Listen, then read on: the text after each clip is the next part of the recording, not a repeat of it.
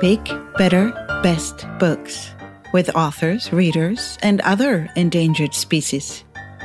I'm your guide, Katarina Valentin. Come and join us. Welcome to the Big, Better, Best Books podcast. And today I have a very special guest. One of my absolute favorite, or actually two of my absolute favorite areas of literature is fantasy and science fiction. And I read all ages of this. I read everything from teenagers up to more advanced versions of science fiction. And one of my favorite authors, L.E. Modesitt Jr.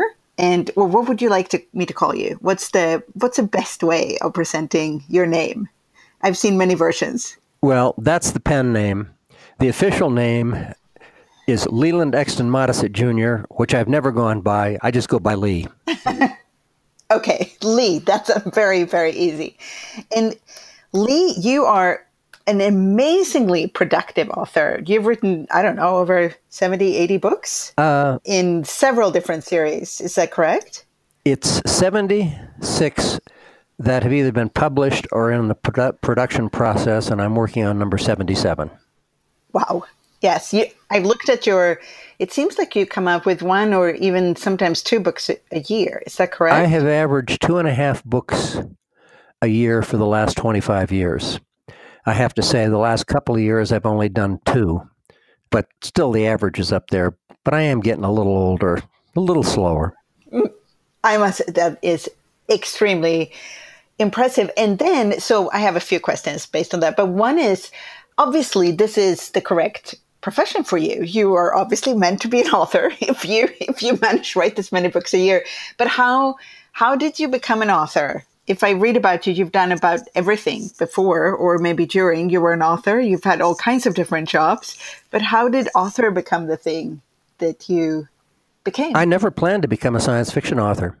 I originally started out as a poet, and my academic training was basically poetry and then practical stuff like economics and political science, because I knew poets didn't make a living at it. And I'd been writing poetry that had never gotten beyond the small literary magazines for almost 15 years, and I was in my late 20s. And somebody said to me, you are never going to get beyond the small literary magazines.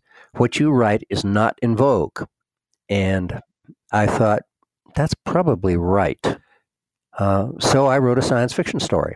And I sent it off to Ben Bova because although I'd read science fiction since I was a kid, I'd never thought about writing it.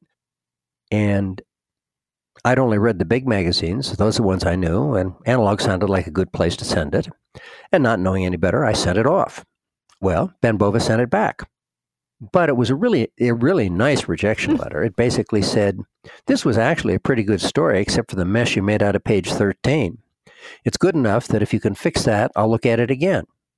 I did. Fix it, sent it back to him, and he bought it. And I thought, yeah, I'm a writer. No, doesn't work that way. I think I wrote, and I've sort of lost count, but it's between 25 and 27 stories before I sold the second one. Maybe 17 or 18 before I sold the third one. After about 6 or 7 years, I was selling 1 in 5. And then I got another letter from Ben Bova, which said, and I'm not kidding you, don't send me any stories. I won't buy them. And after I got over that particular shock, I looked at the next paragraph, which said, it's pretty clear to me that you are a novelist trying to cram novels into short stories. Go write a novel. Then we'll talk about stories.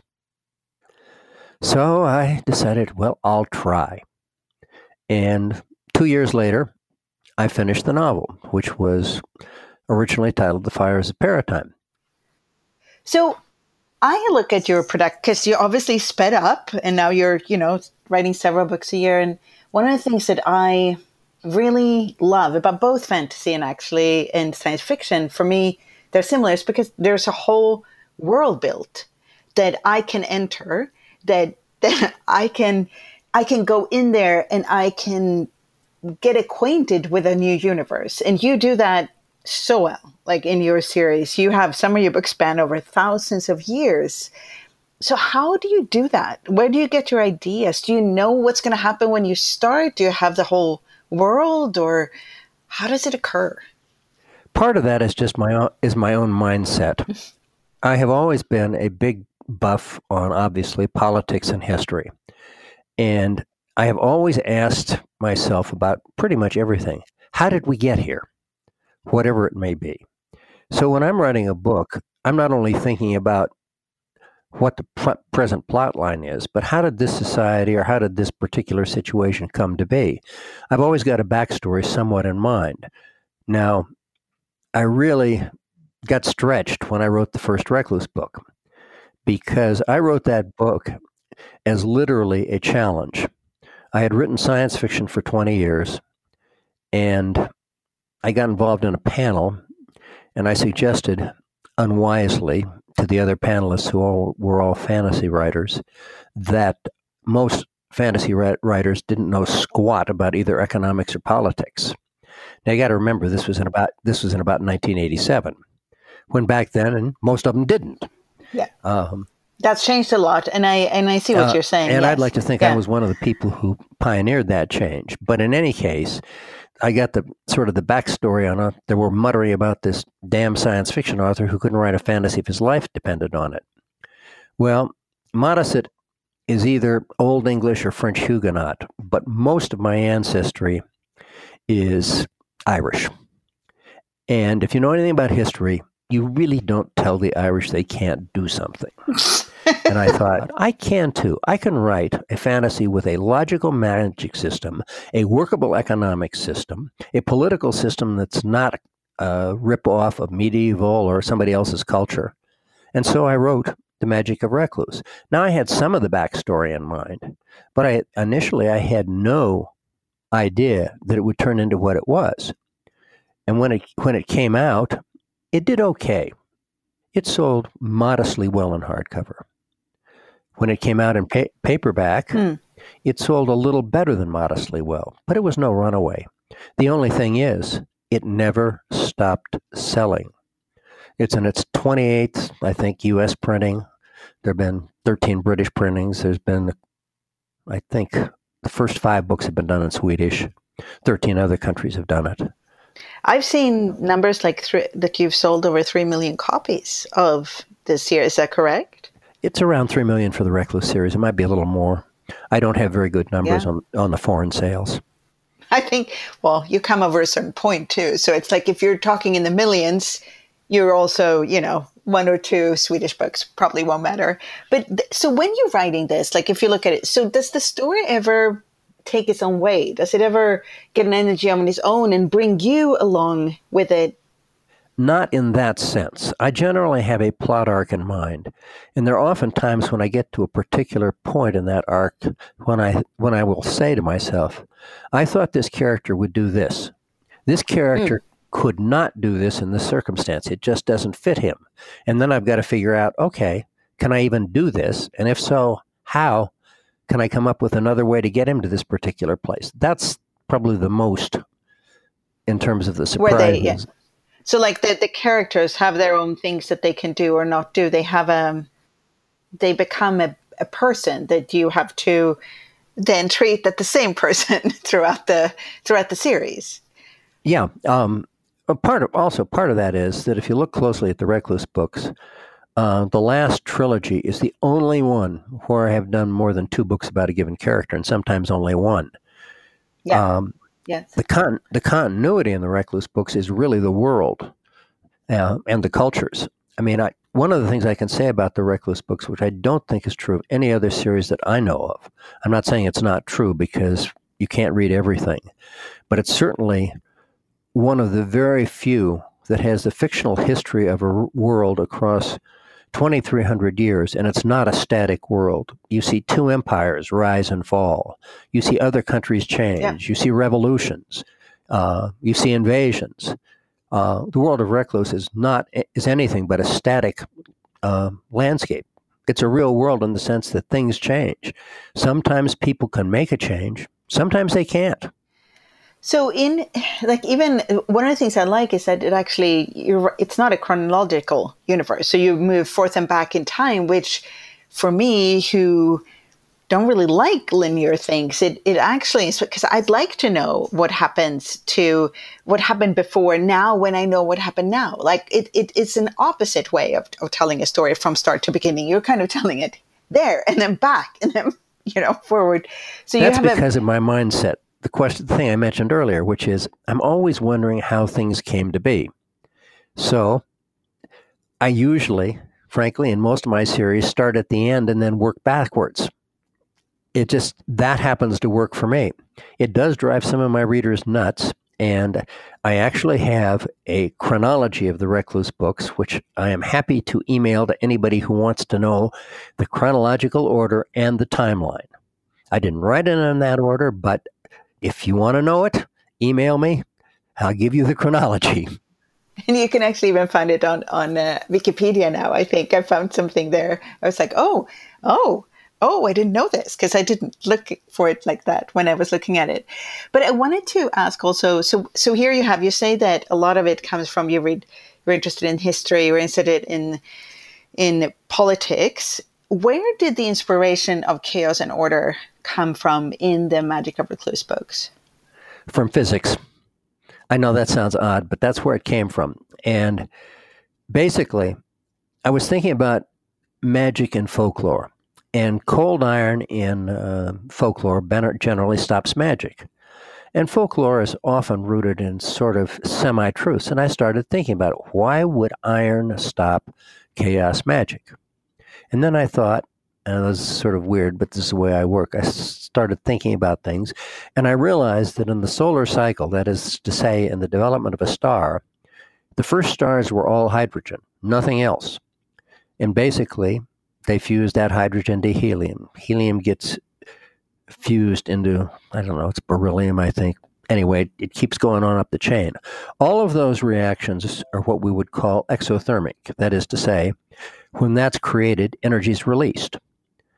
Until you get to a star that's fairly well along, and it's got to be fairly big as well, and it starts making iron in the core.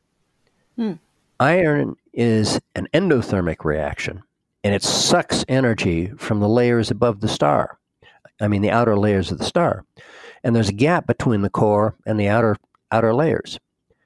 And that's what causes one type of nova. When the gap comes too great, the outer mantle and corona crash in on that comparatively cooler center. And I thought, okay, what that really means is that iron is an energy sink of all sorts, and that includes magic. All right, what's the opposite of all of that chaotic energy? Structured matter.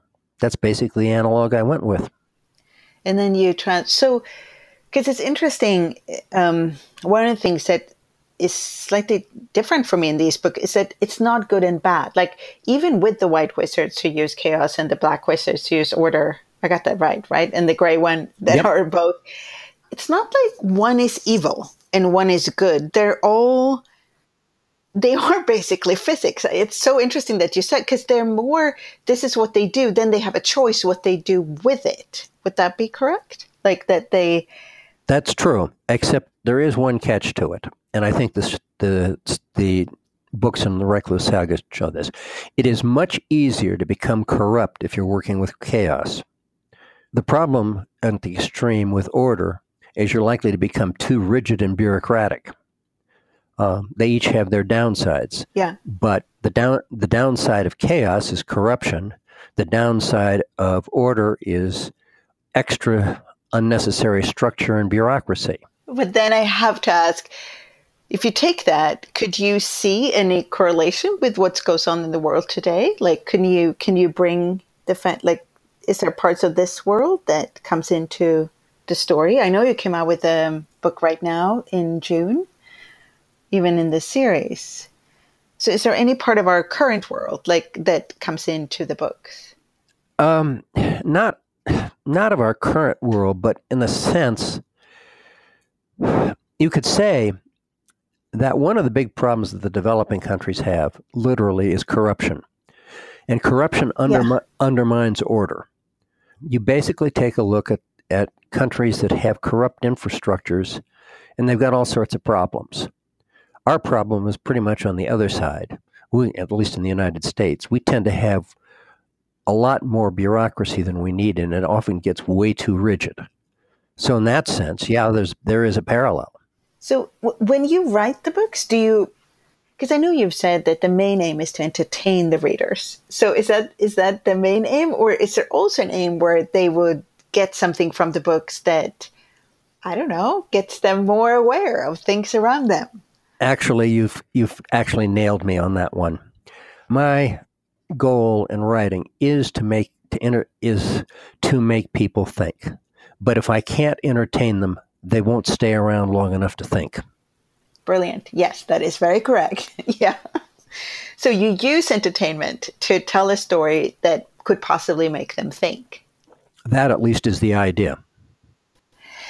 If you were one of these wizards, would you be a black or a white or a gray, you think? I probably would be a gray. Politically and practically and everything else, I consider myself what you might say, in pretty much everything, a flaming moderate. I feel very strongly about it. I think some of the greatest evils in human history come from extremism on either side, and I don't see why people don't see it. So if I were a wizard, I'd be gray. You would be gray. Is that what you call balance? The Yeah, moderate? that's exactly why the balance is so important in Recluse. Unlike our world, Recluse has a built-in stabilizing mechanism. I'm not sure our world does. It probably does, but that balance in our world does not necessarily include the survival of the human race. The planet will survive. If we screw it up too bad, we may not. Yes, I agree about that. That is very true. So this is part of what you show through using the chaos and order and the gray and the white and the black wizards, that you show the importance of balance and how it is, like you say, there's a system for that. In your latest book, which I think is a science fiction, I think is that a new series that is starting, the Quantum Shadows, or is that a... Quantum Shadows won't actually be out until about a year from now. It'll be, I think it's a June 2020 release, unless they've moved it up on me. The next book, Endgames, just came out today, which is the last book in the Imager portfolio. And then the next book in the Recluse series, which is the third book about Belter, will be out in August. Now, getting back to Quantum Shadows, that's a standalone. It's a far future science fantasy. I can say it's a far future theological science fantasy. And the original title of the book was Quantum Shadows of Heaven. The marketing people said that was too long, so they shortened it to Quantum Shadows. But the full title originally was Quantum Shadows of Heaven, or 45 Ways of Looking at a Raven. Wow. I like both. So it's a science fantasy novel. So it's a fantasy, But it takes place in the future. Very far future. What does very far future mean to you? Millions of years. So does it take place on Earth or somewhere else? I mean, it's a bit of a spoiler, but it won't change anything. Humanity's already screwed up Earth so bad that not much lives on it. So they moved somewhere else. Possibly. You don't have no spoilers on that one. Yes. I will say it's fair to say humanity lives somewhere else over time, some places else. Yeah. But that's as far as I'll go. So I read somewhere that you had said that fantasy sold less than science fiction. Is that still true? Was that true a few years ago? No, I think you may have gotten that backwards, because I have said that my fantasy sells much better than my science fiction.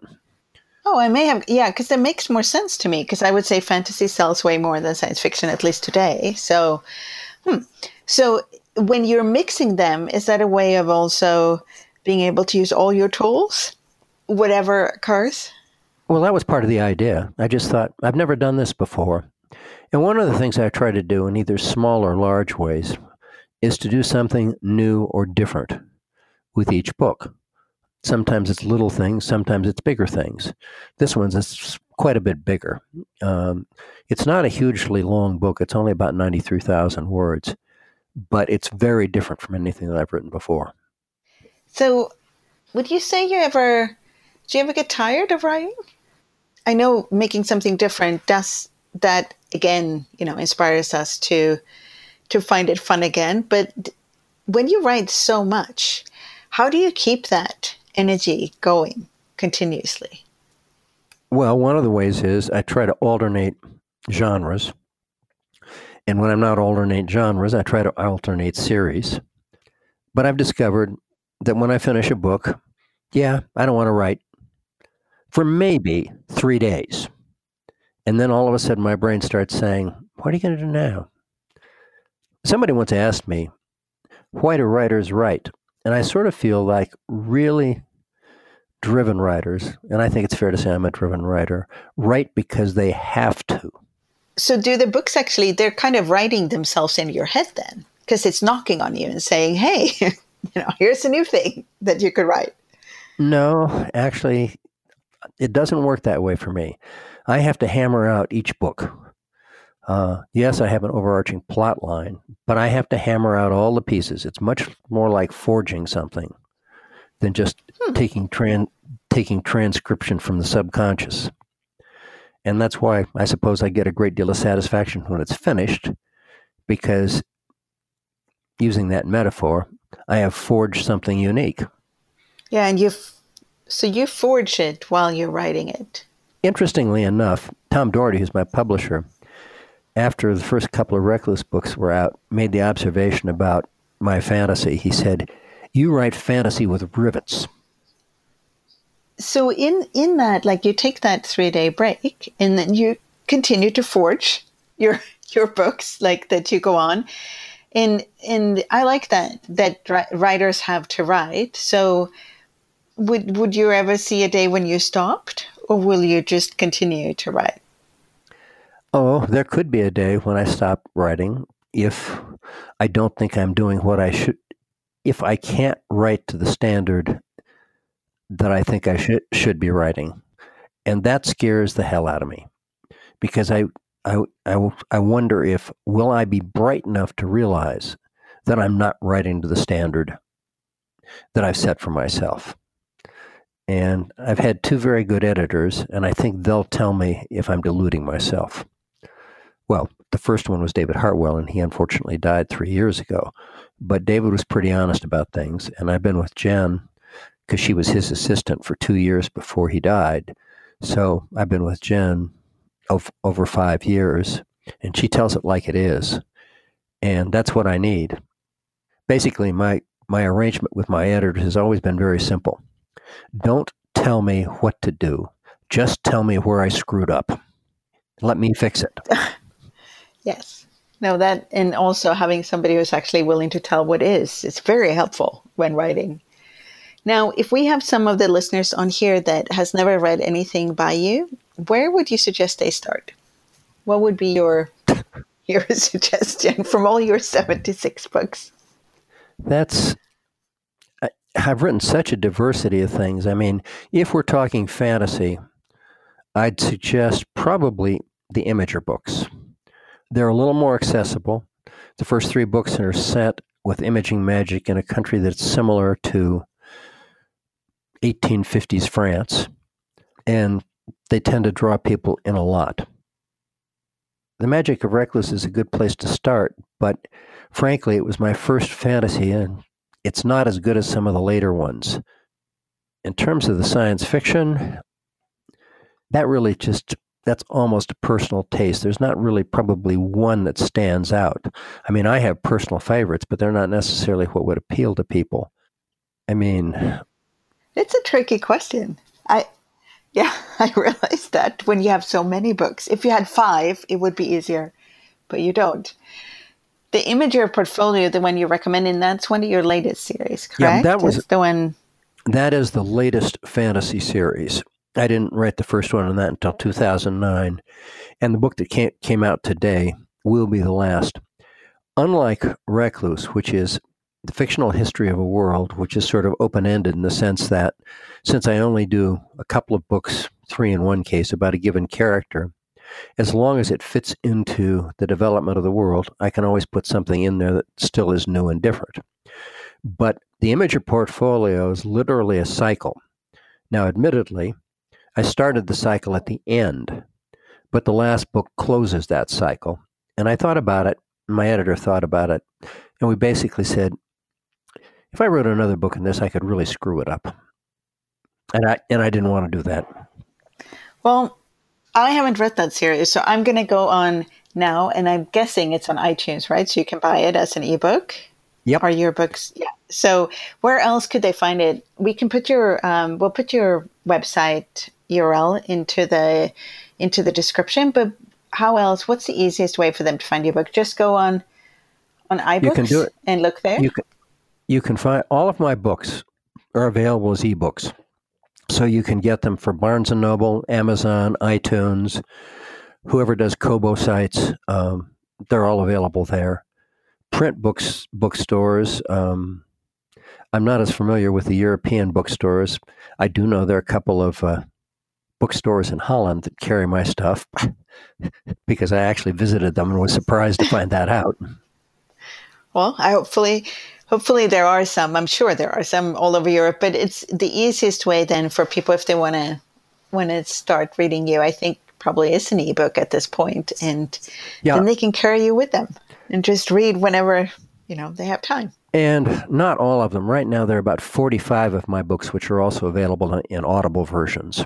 So if you're into listening, all of the Recluse books are on Audible. All of the Imager books are on Audible. All of the Corn Chronicles are on Audible.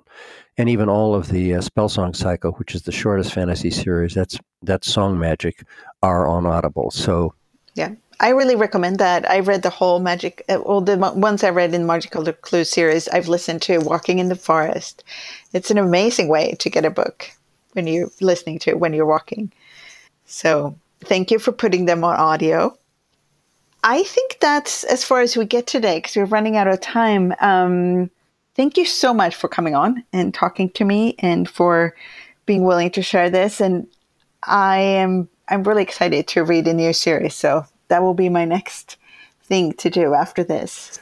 Well, I really appreciate having the opportunity to talk to you. I think this is probably the first podcast I've done for anybody outside of North America. So that's cool too. Thank you. Thank you so much. And hopefully we'll reach some more people with the different series this way, because it does make you think. You're achieving your target on that one. Thank you so much. You're welcome.